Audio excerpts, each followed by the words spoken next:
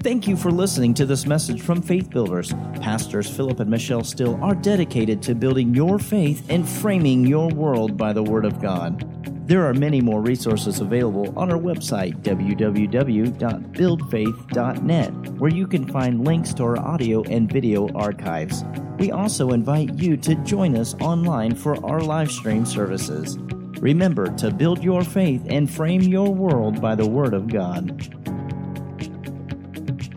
This morning, I want to continue talking about how we mix faith with the Word of God, because it is a vital part of our daily walk with God, learning how to enact or activate the plan and the purpose that we find in the Word of God. We recognize it's not automatic. It's not going to just happen because the Word of God says it belongs to us. We've got to do our part to connect and to authorize it to have its operation in our life. And faith is that connection.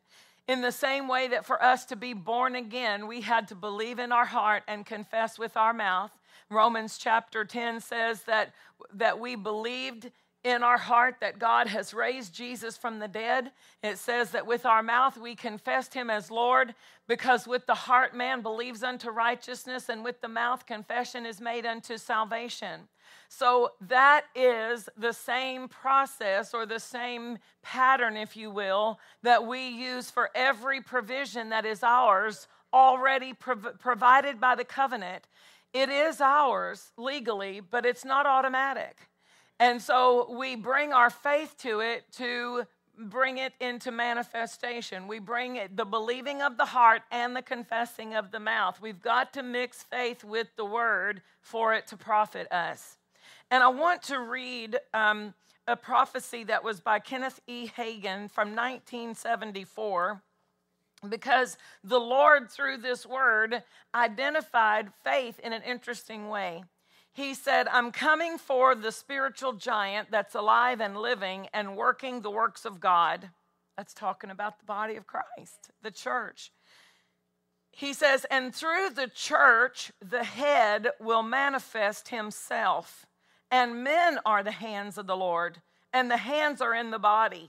And he shall stretch forth his hand to heal the sick, that signs and wonders shall be wrought in the name of the Holy Child Jesus. And two things shall shortly be made manifest unto the real people of God. One is further light and teaching and revelation in the area and realm of healing. Praise God. Physical healing, divine healing. That will be the key that will unlock the chain that has bound so many, and they will never more be the same. And then there shall come revelation, further light, according to the word, concerning the miraculous and the part that faith does play. The miraculous and the part that faith plays in the miraculous. For faith is like the fuse that ignites the dynamite. That's what I wanted us to look at. The Spirit of God, through this man of God, identified faith as a fuse that lights dynamite. He said faith is like the fuse that ignites the dynamite. And when the explosion goes off, all can hear and see. But there was a fuse that had to be lit, and faith is the fuse. And you will be able to stand and take a blackboard like a teacher teaching mathematics and write out the equation and come up with the right answer. He's talking about faith. He says you'll be able to write out the equation and come up with the right answer. And any man or woman, boy or girl, standing or seated in that congregation will be able to take that equation, translate it into the spiritual realm, and their faith will ignite the power of God. So he's talking about faith being explained in such a way that it is easily applied by every person who hears it. Mature and even people who are not at a mature stage in their development in Christ. will be able to apply the concepts of faith, the principles of faith, and ignite the fuse to the dynamite power of God, the dunamis power of God, he said faith will ignite the power of God. So he's just now called the power of God, the dynamite that he is referring to. And that's what we know dunamis, when Jesus stopped in the crowd where the woman who had the issue of blood had reached out and touched him. She touched Jesus, and Jesus said, dunamis has virtue, the King James says, but if you look it up in the Strong's Concordance, it's the same word that Acts 1:8 uses when Jesus said, you shall receive power after the Holy Ghost comes on you. You will receive dunamis power. You will receive explosive, mighty, miracle-working power.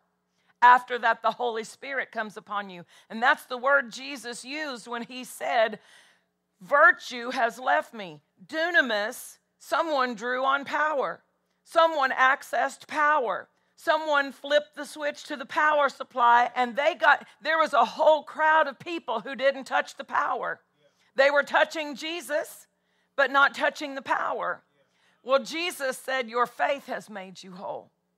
We know the power of God went out of him, but if she had not had faith, the power of God would not have gone into her. It was the faith that ignited the fuse to the dynamite power of God that brought into her life wholeness. He said, your faith has made you whole. And so this, which says your faith will ignite the power of God. And he's talking about all of the people who can easily apply faith because of the revelation that comes to explain faith in such a way that everybody can take it home and put it to work in their lives.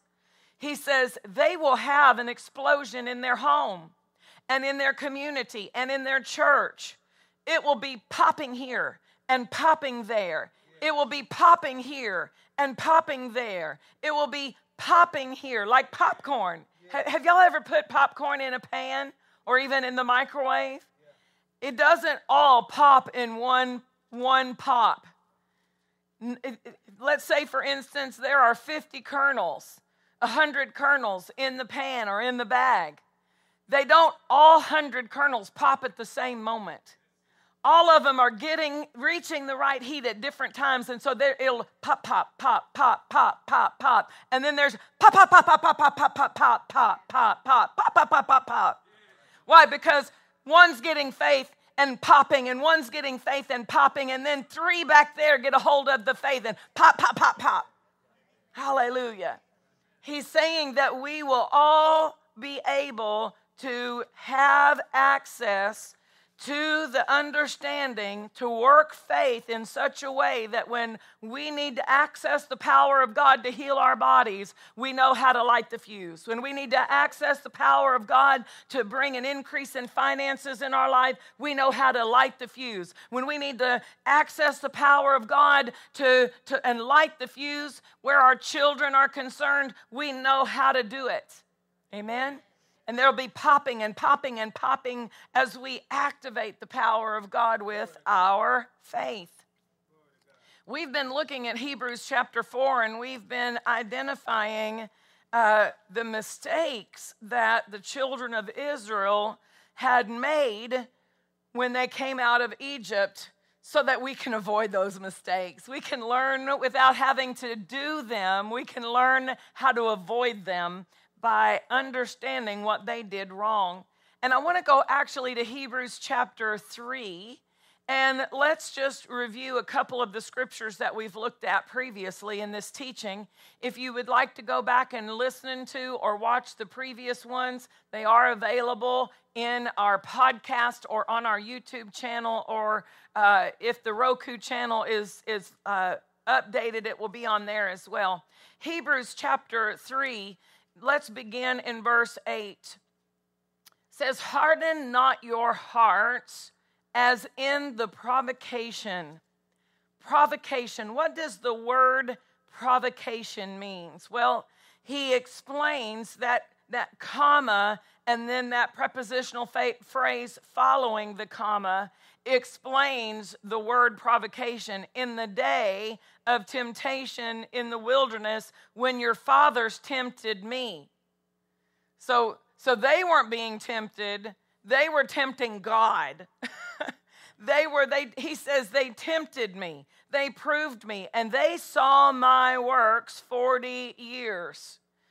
So he is using this word provocation to explain they provoked me. Don't harden your hearts like they did when they provoked me.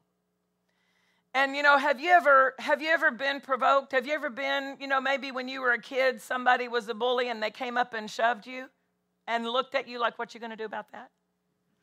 Maybe if you've ever played basketball, you've been provoked on the court, right? Okay, so that's a good example, right?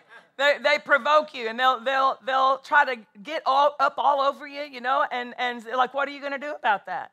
With attitude. And they're just inviting you. They're inviting you. And that's what God called their response to him in the wilderness. They were continually defiant. They were continually complaining. They were continually disagreeing with God. And he said they provoked me, and he said their hearts were hardened.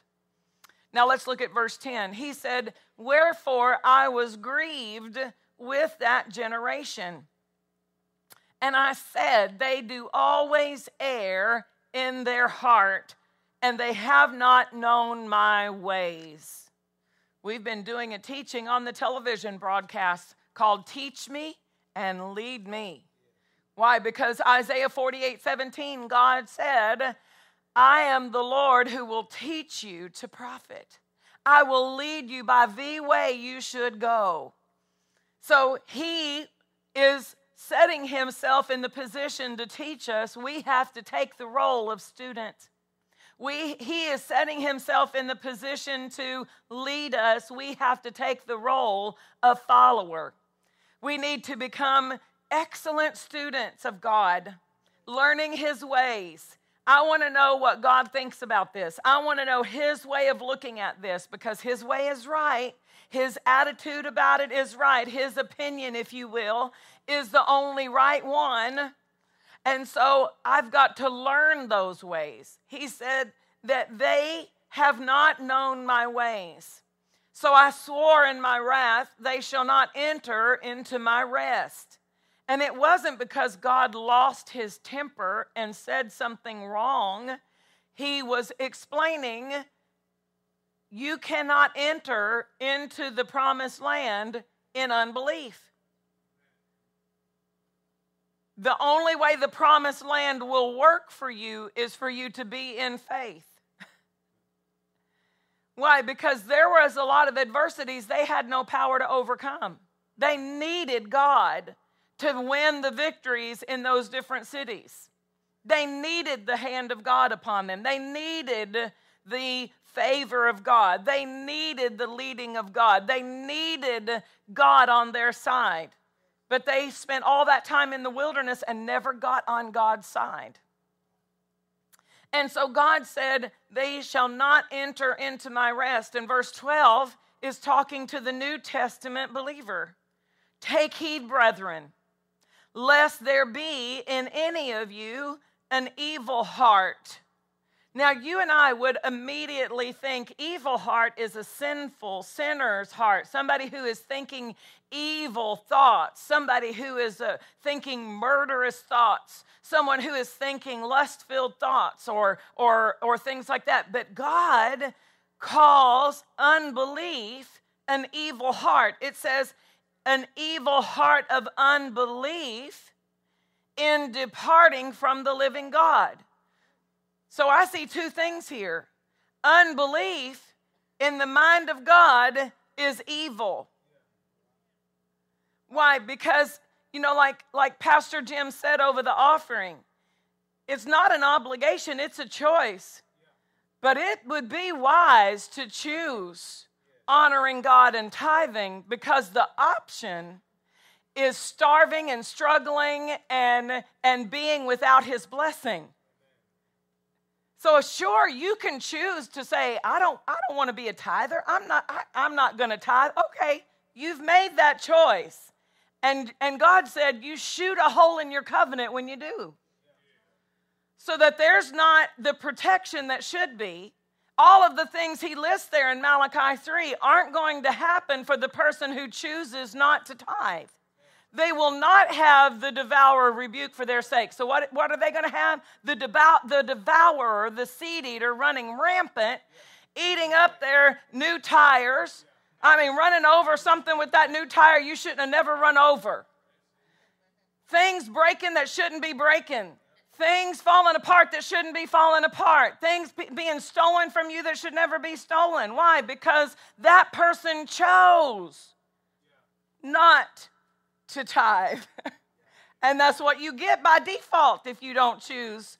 It's like God said, choose today, life or death, blessing or cursing. Choose life. You don't want this. You don't want.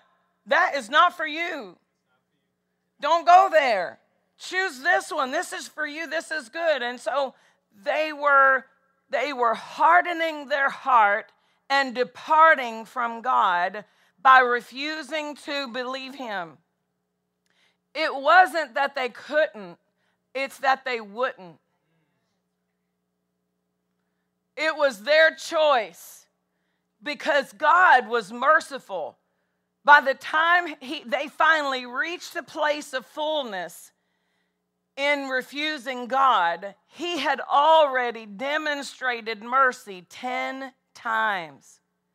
He had demonstrated his provision time after time after time. He had presented to them his faithfulness time after time, his miracle working ability, his ability to protect them. He protected them from Pharaoh. He delivered them from Pharaoh and the Egyptian armies. He protected them when Pharaoh and the Egyptian armies came after them. He protected them from the snakes. He protected them from the heat by day. He protected them from the cold by night. He provided for them food. He made water come out of a rock, which is a representation of our rock, Christ Jesus. God provided for them supernaturally. Hallelujah. And they had abundance. They had a supply. They had an abundance they had fullness, what they needed to be full. Glory to God. But they continually chose not to believe. Instead of rehearsing how God brought water out of the rock and how God's been putting manna on the ground every day, and how God had provided the quail, instead of rehearsing that, and whenever they started feeling any hunger pangs or feeling any unrest, they started complaining. God brought us out here to die. It would have been better for us. Listen to this. It would have been better for us to be back in Egypt with the flesh pots, the leftover food that the Egyptians didn't want. We want to go back to the leeks and the garlics. God says, I've got milk and honey, and you want leeks and garlic?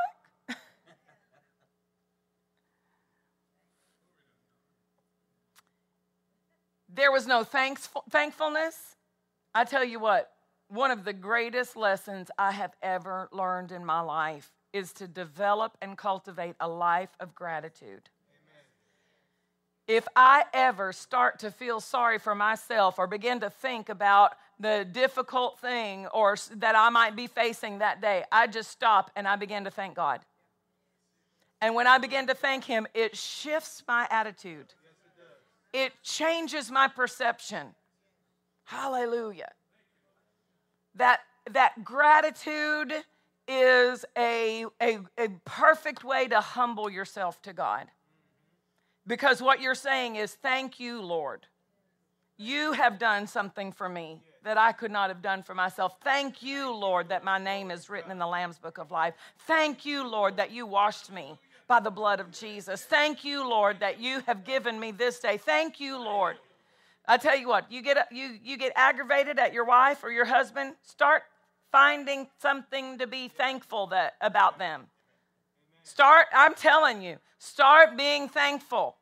Because the enemy would love to get us focused on whatever it is that is bothering us, or whatever it is that we're dealing with in life, or whatever it is that doesn't look like it is perfect, or whatever. Start being thankful, and it will totally alter your perception about the situation. And they never did. They never had any gratitude for what God was providing for them. They should have been thankful. Instead of complaining about manna, hey, I didn't have to do anything but walk outside and pick it up. I didn't have to grow it, didn't have to weed it, didn't have to put, fertilizer on it. I didn't have to do anything to get this. All I had to do is walk outside, and there's the provision of God. Hallelujah. So that attitude of thankfulness will protect us from unbelief. It will protect us from having a hardened heart. And it also says here in verse 13, exhort one another daily while it is called today, lest any of you be hardened through the deceitfulness of sin. So we've got to remind each other how good we really have it. We've got to keep our focus on the goodness of God and how He's made a way, how He's brought us out. We've got to count our blessings day by day. We've got to rehearse the things God has done for us. And when we exhort one another, we're saying, we're giving that exhortation. We're telling what God's done for me. We're reminding what God did for you. Hallelujah. And then it said, for we are made partakers of Christ if we hold the beginning of our confidence steadfast unto the end. While it is said, today if you will hear His voice, harden not your heart as in the provocation. For some, when they heard, did provoke. Howbeit not all they that came out of Egypt by Moses. Verse 18, and to whom sware He that they should not enter into His rest, but to them that believed not. And I shared with you before that one of the translations of that phrase, to them that believe not, is to those who were non-persuadable. That unbelief was their refusal to be persuaded. Do you know that Abraham became fully persuaded? But we know in Genesis chapter 15, he was not persuaded. He said, what do you give me seeing I go childless? God said, what? Childless? Childless? Who told you you were childless? He had to be persuaded. And how did God persuade him? He gave him a visual image. He said, count the stars, and as many as those stars be, that's as many as your descendants. Count the grains of sand to a man who lives in the desert. Count the grains of sand. Why? It's innumerable. You can't even count all the stars. Innumerable. He says, I want you to be persuaded, so I'm going to give you a visual picture of what I've said about you. This is how it's going to be. And he was persuaded. It said he was fully persuaded and giving glory to God. Hallelujah. Fully persuaded. These people were not persuaded. Look at chapter 4.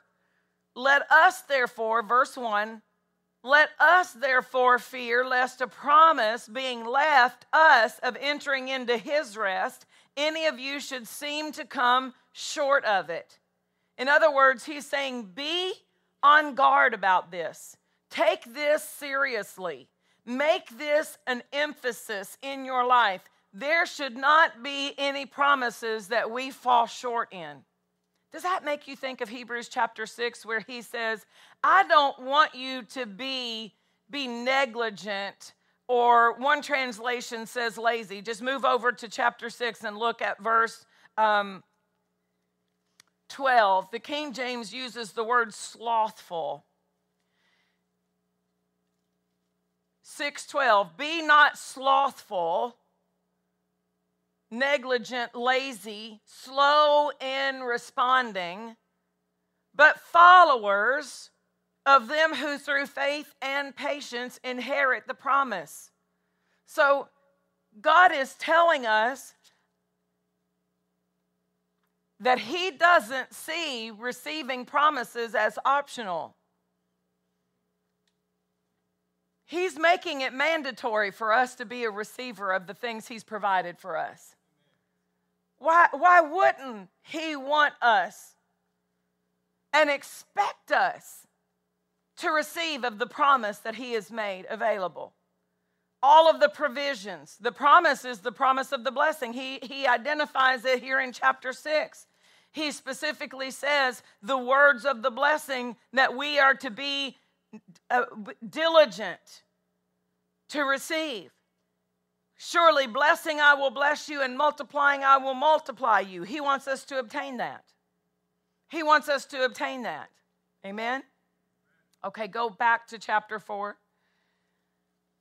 So this warning here in chapter 4 that we should be diligent not to fall short of entering into something God has made available to us. Verse 2, for unto us was the gospel preached as well as unto them, but the word preached did not profit them, not being mixed with faith in them that heard it. For we which have believed do enter into rest. And I'm going to stop there. The word preached did not profit them because they didn't do anything with the word preached. They heard it, and we know he said back here, they heard it and still provoked God. Some, when they had heard, did provoke, 3:16 said. They heard it and provoked God because they didn't do anything with the word they heard. Yeah, I heard God say that, but I still think we ought to go back to Egypt. Yeah, I heard God say that he has a land for us that flows with milk and honey, but he's brought us out here to die. We'd be better off to go back to Egypt. They heard it, but they didn't mix faith with what they heard. Only 2 out of that entire multitude of people, Joshua and Caleb, were the only 2 who had a different report in their mouth. They were the only 2 that said, we are more than able. We can do this. Come on, God is for us. They are the only ones who had what God had said in their heart and in their mouth. The other people heard God say it, but never owned it. Never made it personal. Never brought it into their possession. Hallelujah. Let's go back to Proverbs 4. And let's get some wisdom. Proverbs 4:20. My son, attend, give attention, focus, attend to my words, incline your ear unto my sayings. Let them not depart from your eyes. Keep them in the midst of your heart. That's where God wants them. He wants his words in our heart.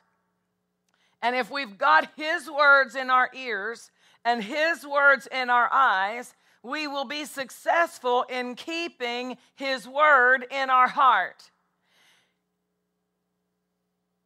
The word in the heart is life unto all those that acquire, attain, and hold in possession.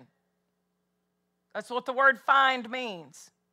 The word find means acquire, attain, and hold in possession. So it's not coming across it one time and then 2 weeks later, I don't know where it went. I know that verse was in here somewhere. I need to find that. Where was that? I hope I highlighted it. Right? No. I'm holding it in my possession. I didn't let it slip. Does Hebrews chapter 2 warn us that it's possible to let things slip? He said, we should give more earnest heed. Hold your place here in Proverbs and go look at Hebrews, because we are working on something here. Hebrews chapter 2, verse 1, therefore, we ought to give the more earnest heed to the things which we have heard, lest at any time we should let them slip. And that word, let them slip, that phrase means to pass by like a boat that was once anchored to the dock, but the line has come loose. And with each wave, it just floats away farther and farther from the truth that it was once anchored to. Said, for us to be able to maintain and hold in our possession, we've got to give earnest heed to things we've already heard. To give earnest heed. I wondered, just out of curiosity, how the Amplified reads that phrase, the more earnest heed. Not something new. I don't need something new every time I come to church. I need to have earnest heed for the things I've already heard. We ought to pay much closer attention than ever to the truths that we have heard, lest in any way we drift past them and slip away. Hallelujah. Did John the Baptist hear directly from God when he said, the one who sent me to baptize told me that when I see the Holy Spirit descend and remain, that one is the Messiah, the Christ? He said, today I declare before you all, this is the one. I have seen the Holy Spirit descend upon him and remain upon him, and the one who sent me to baptize told me to look for that. He is the Christ.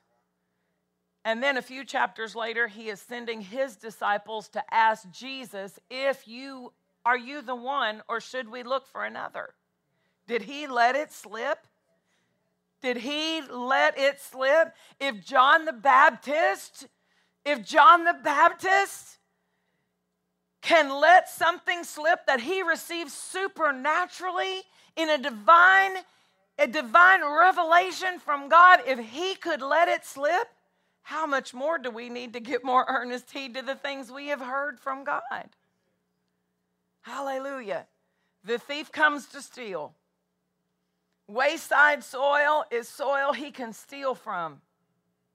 He can't steal if you've got your attention on it. Remember, Matthew 13 says, if anyone hears the word of the kingdom and understands it not, they've lost that mental focus on it. They've lost that spiritual understanding of it.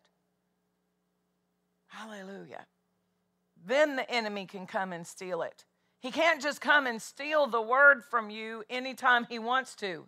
If you're holding it in your possession, he can't take it from you. Hallelujah. So God said, attend. Attend to the words, because the words are life unto those who hold them in possession, and health to all their flesh. It's life and health. What I'm holding of the word of God in my possession, in my heart. I've got to have it in my heart. And then he says, keep your heart with all diligence, for out of your heart are the issues, the forces, the flow of life.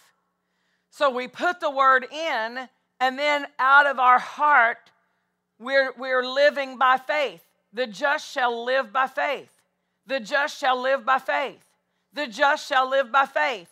The just shall live by faith. I mean, Scripture has it in there 4 times. I thought I might as well go ahead and repeat it a few times. The just shall live by faith. In other words, the just shall live out of the word in their heart. And God said they were erring in their heart and refusing to believe. But if I've got the word in my heart, faith is produced by the word. Faith comes by hearing, and hearing by the word of God. If I've got the word in my heart, I can believe. I am a believer by nature because I'm born again. Believing is my nature. It's easy for us to believe. For us to be people who are not believing, we have had to put the wrong seed in. We have to be putting diesel in the engine instead of gasoline. Unbelief comes as a result of seeds of unbelief, just like faith comes by seeds of faith. If I want to harvest of faith, I put seed of faith in my heart, and it's going to produce a harvest of faith. It's easy for me to believe that by his stripes I was healed because I feed on that scripture. It's easy for me to believe that he was wounded for my transgressions, he was bruised for my iniquities. The chastisement necessary to obtain my nothing missing, nothing broken was laid on him. I feed on that, so I have it in my heart to access it when I need it. I don't wait till I need it to go put the seed in. If you're hungry, you need more than a seed at that moment. If you're hungry, you should have already planted before you got hungry. You should have recognized the wisdom is to put the seed in and grow the harvest and go pick it and can it. Put it in the counter. Put it up on the pantry so that when I get hungry, it's already there. I don't have to go put the seed in and start the whole process. I've already went through that whole process and it's there ready for the eating. So the same is true with our faith. Don't wait till you need faith before you go put some in your heart. If a person waits, not you, if a person waits until they're under physical attack or financial attack before they go start putting the seed in, they've got to have a supply to help them maintain because they are using that as fast as it comes in. There's no storage. There's no supply. There's no provision. There's nothing stored up. But if I'm storing up the word, if I'm storing up confidence in the healing power of God, if I'm storing up confidence in the blessing, if I'm storing up, hallelujah. I'm glad that God has had us storing up about the fact that he's our provider. I'm glad that God has had us storing up that my God shall supply all my need. God's supply comes way before need. So that when I pull up to the gas pump, I'm not concerned. I don't even care what the price is. Regardless of what the price is, I need gas in my car, but my God shall supply. So I'm not going to post about the price. I'm not going to tweet about the price. I'm not going to the price is not my issue. My God shall provide. He shall supply. Hallelujah. We've got a stronghold of the word of God as our provider. That stronghold is a safe place for us. So I'm not moved. God can, I'll tell you, and I know Pastor used this, but I heard it and I told him and he told y'all. But Oral and Evelyn it was back in the 70s when there was a financial crisis going on and gas crisis going on. And there were other things that had risen in price. And she said, Oral, the price of bacon has gone up to $4 a pound. I guess I'm not going to get any more bacon. He said, woman, the same God who could supply dollar bacon can supply $4 bacon. Go buy that bacon. Praise God. And the same God who can supply the gas at whatever price it was 2 years ago, 1 year ago, he can supply it at whatever price it is today. Hallelujah. Glory to God. Glory to God. I'm guarding my heart. I've got a strong hold of God as my provider in my heart. I'm not going to feed on things that make me fear the gas prices or fear inflation or fear whatever. Hallelujah.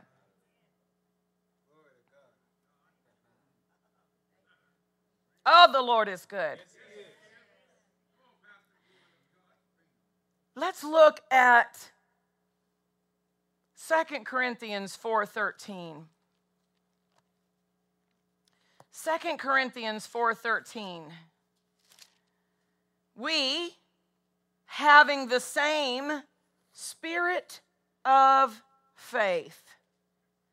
We have the spirit of faith. Say that. I have the spirit of faith. Say it again. I have the spirit of faith.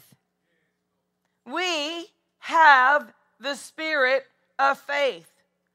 And he's going to identify how the spirit of faith worked. According as it is written, I believed, and therefore have I spoken. We also believe, and therefore speak.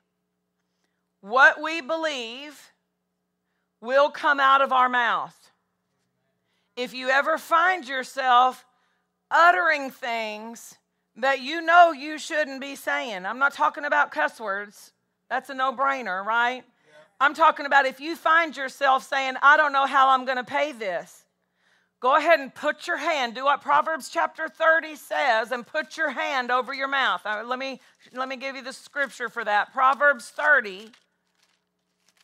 Hallelujah. Put your hand over your mouth, because if you've thought something that is the wrong thought, you sure don't want it coming out of your mouth. Amen. Don't let it out of your mouth. Amen. Verse 32, Proverbs 30:32 says, if you have thought evil, lay your hand upon your mouth. If you have thought evil or doubt or fear or unbelief, lay your hand upon your mouth. Why? Because the way the spirit of faith works is if you believe in your heart and you declare with your mouth, it will be done to you. Hallelujah. We, having the same spirit of faith, we believe and speak. Well, we don't want the wrong thing getting in our mouth, because if it gets in my mouth, it's going to get back into my heart, because faith will come by hearing, and fear will come by hearing. Yeah. Fear comes by hearing, just like faith comes by hearing. Fear comes by hearing the report of the problem. Fear comes by hearing the evil report. Fear comes by hearing the evil report. That's revelation for somebody. I'm just helping you. I'm just letting you realize. If you wondered why you've had fear in that area, go back to what you've been listening to and identify that. And say, I'm not going to listen to that anymore. I'm not going to let that be deposited in my ears and in my eyes so that it gets in my heart.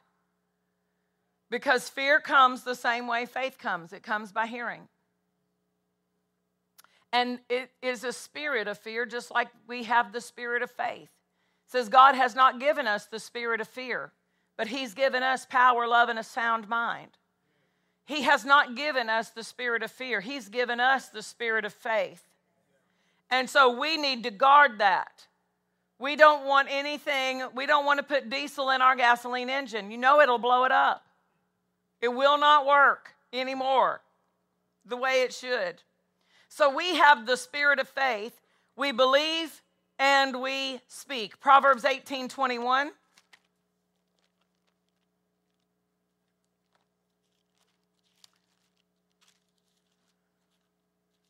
It's a familiar scripture, but I want you to look at it. Death and life are in the power of the tongue. Not just life. Death is also in the power of the tongue. Life is in the power of the tongue. but both of them are available. That's why we choose words of life. We don't pray the problem, we pray the desired result. God said, whatsoever things, Jesus said, whatsoever things you desire when you pray.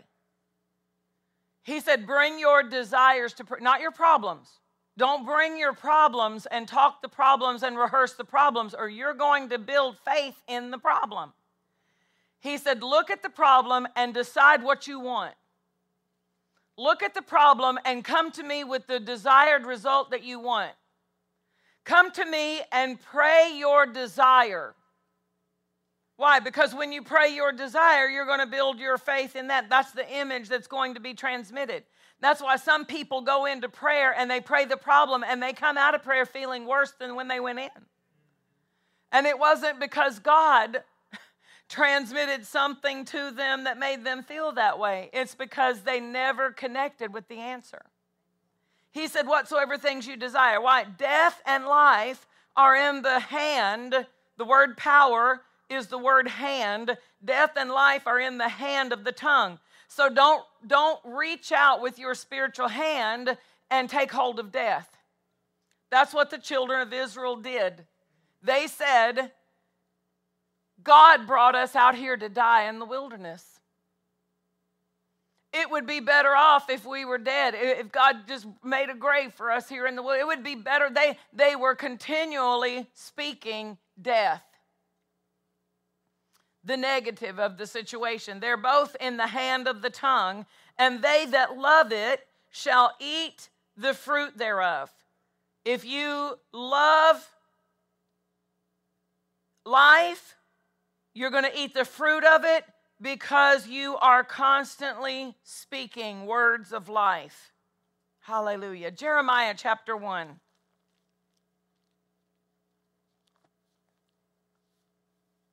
Jeremiah 1.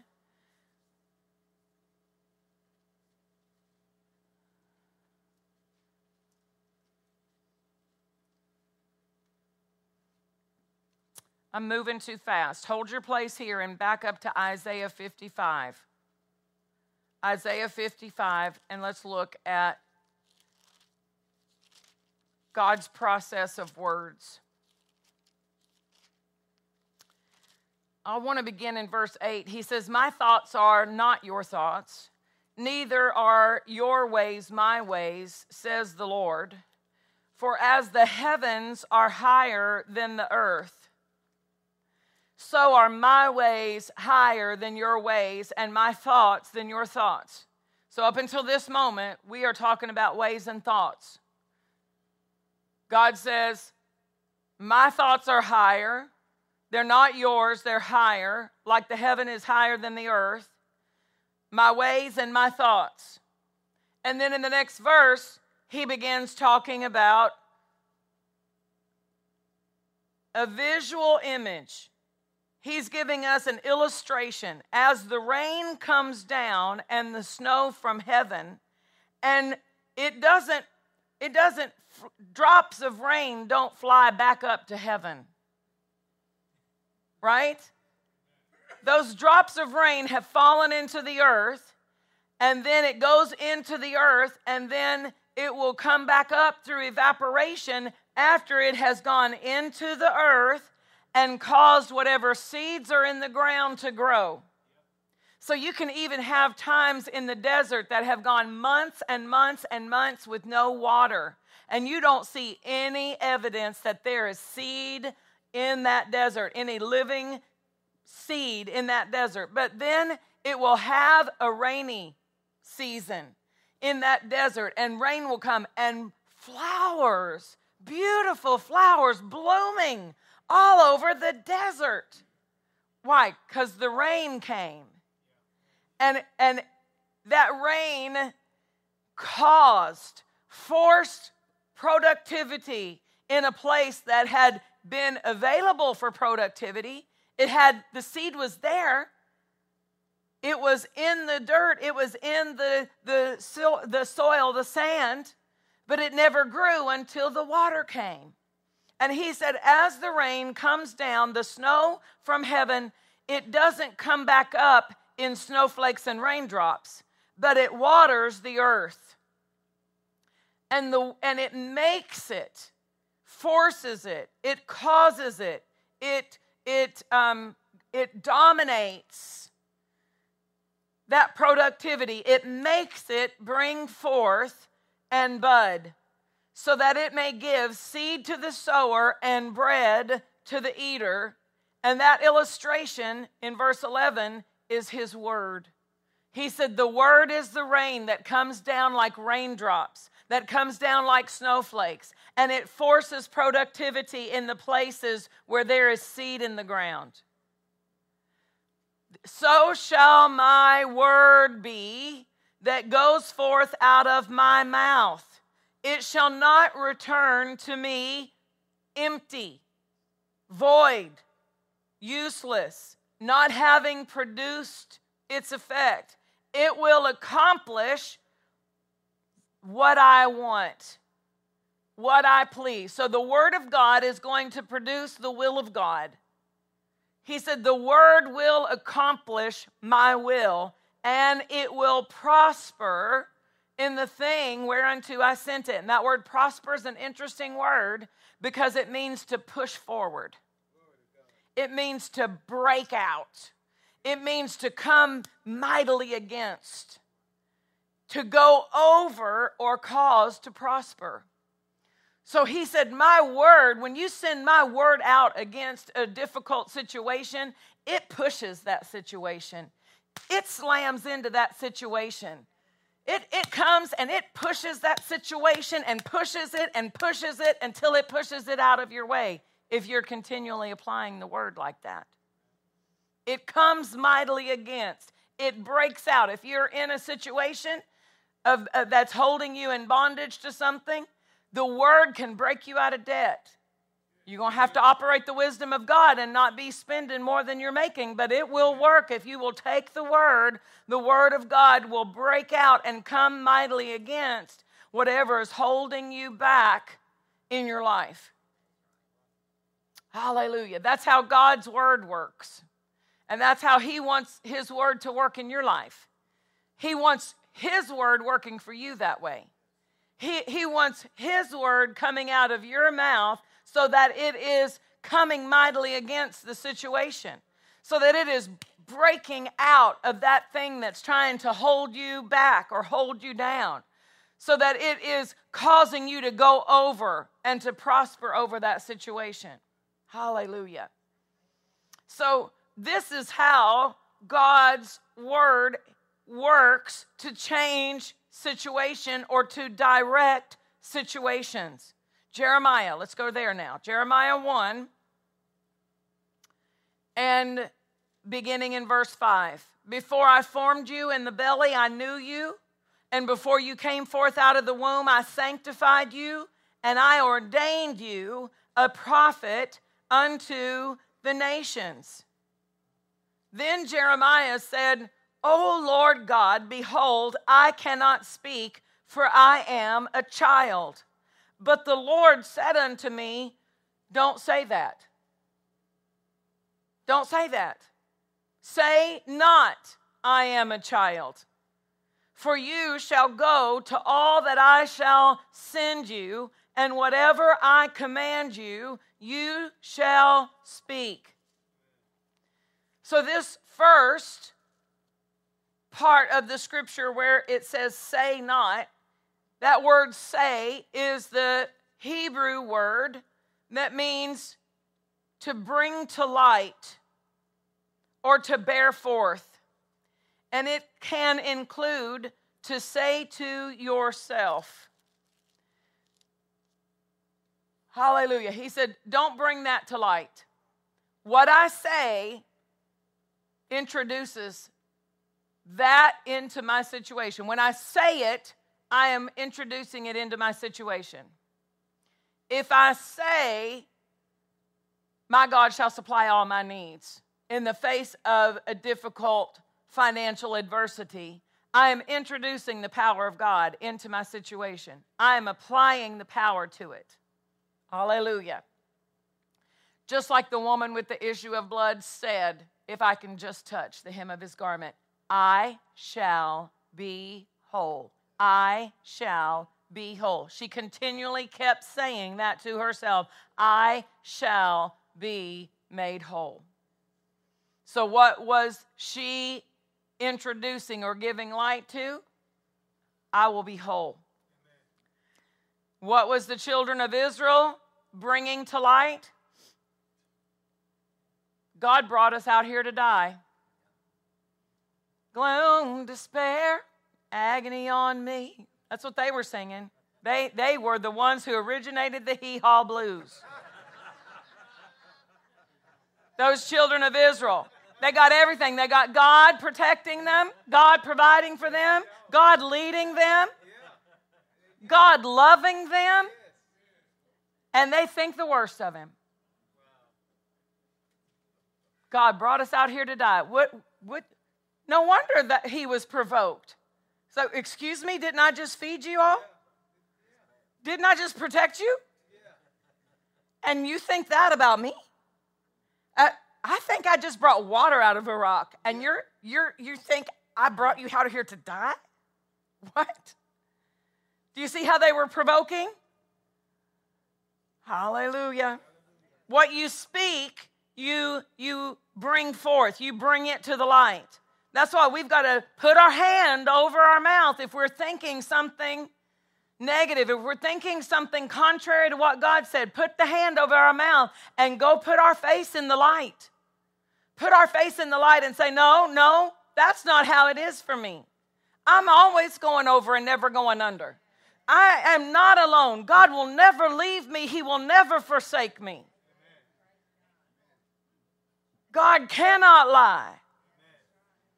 He is faithful to keep covenant to 1,000 generations. Hallelujah. The second part of this verse, he says, whatever I command you, you shall speak. And it is a word that is similar to what we find in Hebrews chapter 11, verse 3, when it says, through faith, we understand that the worlds were framed. Means to arrange or subdue. This word is very similar to that. It means to command, to arrange, or to subdue. And it comes from the root word that means to set something in order. To arrange in an orderly fashion. So when things are out of order in your life, you are the only one authorized to give voice to God's word and set it back in order. Even if you have been the one to say things and bring things to light, like Jeremiah did. Lord, I cannot speak for I am a child. God will say, no. You need to rearrange that. You need to set something different in place in your life. You need to set a different course. You need to set the rudder of your ship to go in a different direction. I want you to say, to arrange, to speak, to set in order with your words what should be taking place in your life. Yes. He said, the words I command you, you will set them in order.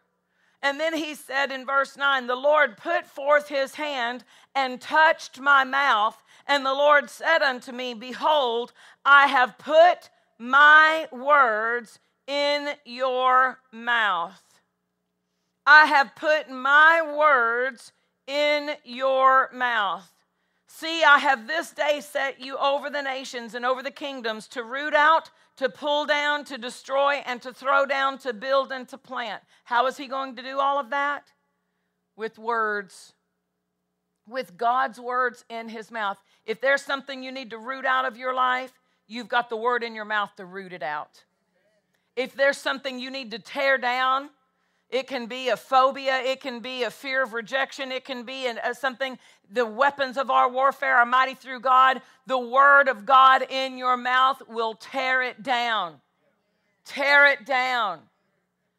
It will root out, it will tear down, it will destroy all of the things that the enemy has tried to build in your life.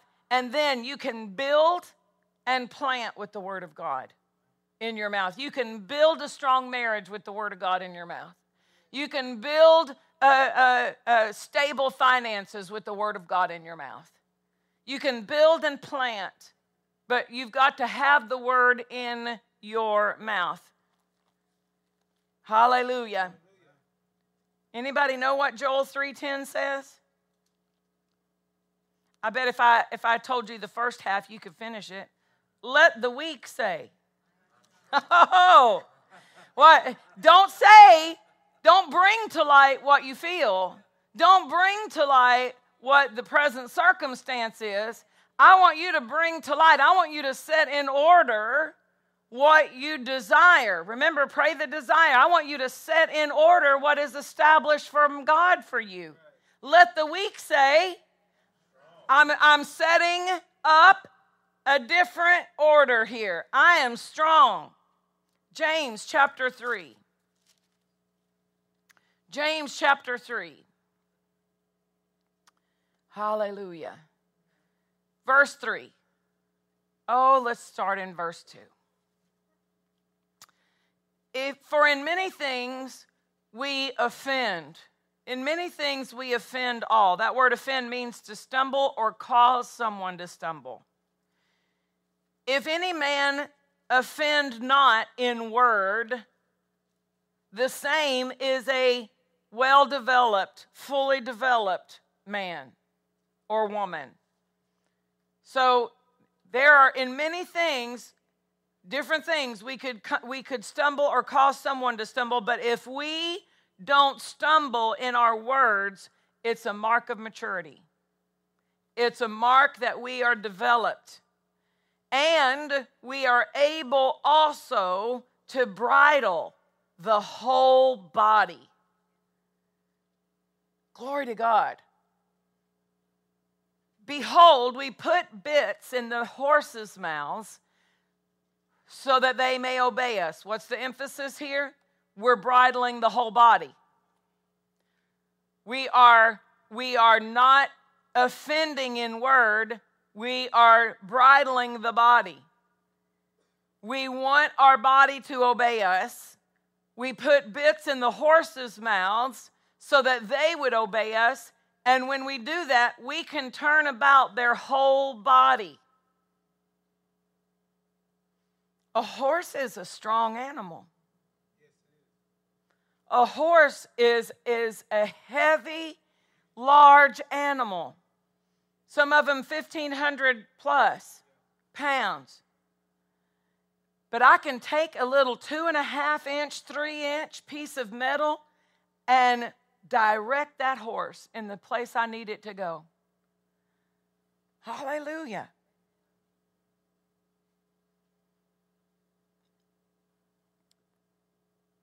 There are some horses. I had a horse named Hadassah. And she was not trained right. And so she wanted to go where she wanted to go. And it was hard to steer her.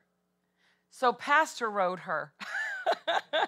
And I rode Hunter, which was originally his horse, but I ended up liking Hunter better. And so I would ride Hunter. And Hunter was young, and he was a good horse, but he was more responsive to the bit. I didn't have to put a heavy bit in his mouth. But I couldn't ride Hadassah without a heavy bit, and I didn't want to put a heavy bit because that's hard on the horse. It hurts them, and they will be always trying to pull their mouth away from that bit.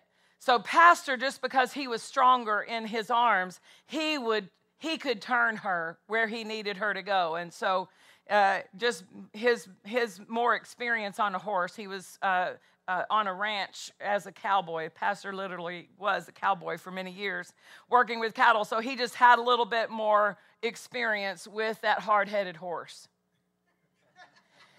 But it showed me the difference, because if I did, for me to ride her, I would have to put a heavier bit in her mouth because my arms weren't strong enough to steer her without it. Now the other horse, he had learned easily. He had good training, and I didn't have to pull on him at all. I could just barely give a little nudge of that pressure on his tongue, and even just a little bit of the reins over his neck, and he would start responding right away. Hallelujah. That 3-inch piece of metal, putting the pressure on the tongue, will give that animal the instruction and the impulse of how to turn, where to go, what to do. God uses this because we need pressure on our tongue. We need discipline on our tongue. We don't want our mouth loose and directing us in the wrong direction. We want to put the word of God in our mouth and train ourselves how to respond. He says in verse 4, "Behold also the ships, which though they be so great and are driven of fierce winds, yet they are turned with a very small helm." They are huge ocean liners, cargo ships, are turned with something that in comparison to the size of the ship is very small. Our whole life is directed by the power of what we have in our mouth. Death or life. Death or life. If we are choosing the Word of God and purposefully putting the Word of God in our mouth, we are setting a course, because God's Word will produce God's will in our lives. But if we are allowing the news to fill our mouth, if we're allowing the problem, the pressure, the situation, the symptoms to fill our mouth, then it's directing us in a different way than God wants us to go. He says, "Even so the tongue is a little member and boasts great things. Behold how great a matter a little fire kindles." How great a matter a little fire kindles. The kindling in comparison to the full fire is small and insignificant. When you see a fire, you're not impressed with whatever it took to kindle that fire. Whether it was just a match, or a match and some twigs, or a match and some paper, you aren't thinking about the kindling when you're looking at the fire. But the fire was started by the kindling.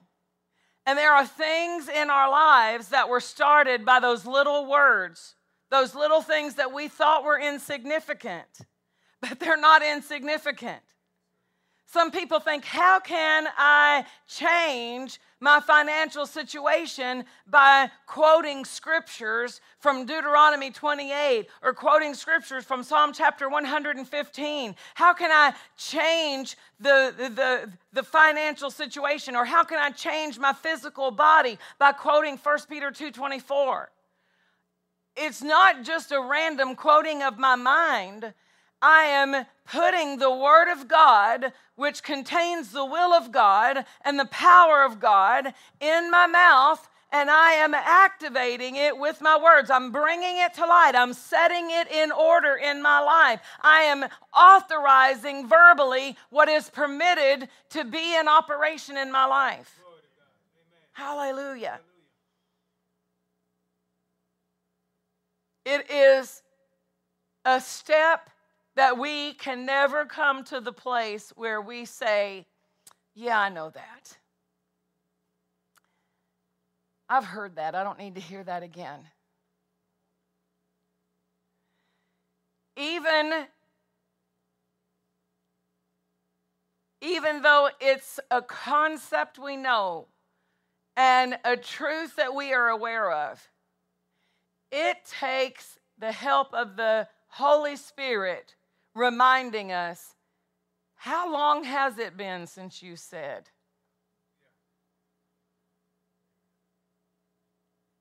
I was believing for a certain situation. I thought I was believing. I told the Lord, Lord, I'm believing for that. He said, oh, really? I haven't heard you say anything lately. So if I'm believing, what am I doing? I'm not believing, I'm not continuing the process of faith if I'm believing in the heart, but my mouth is shut. Because I believe, therefore I will speak. I need the kindling. I'm working on a fire. I want a fire of strength in my body. I want a fire of health in my body. I want a fire of whatever it is that you're trying to promote in your life, that you're trying to bring forth in your life. How am I going to get it? You need some kindling. You need to put the rudder in that direction. You need to put the bit in your mouth that's going to direct you that way. Hallelujah. Hallelujah. The Passion Translation says, just think of how a small flame can set a huge forest ablaze. A small flame can burn down a whole forest. Now, this can be good or bad. If I want some debt burned down, I need to put the right flame in my mouth. If I want sickness burned out of my body, I need to put the right flame in my mouth. If I want lack burned out of my life, I need to put the right flame in my mouth. A small flame can burn that all down.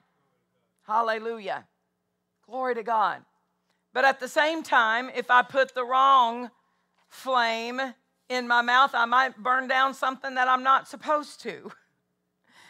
And so that's why I want to be accurate with my words. I'm going to finalize this with Jeremiah 15. Jeremiah 15. Let's look at verse 17.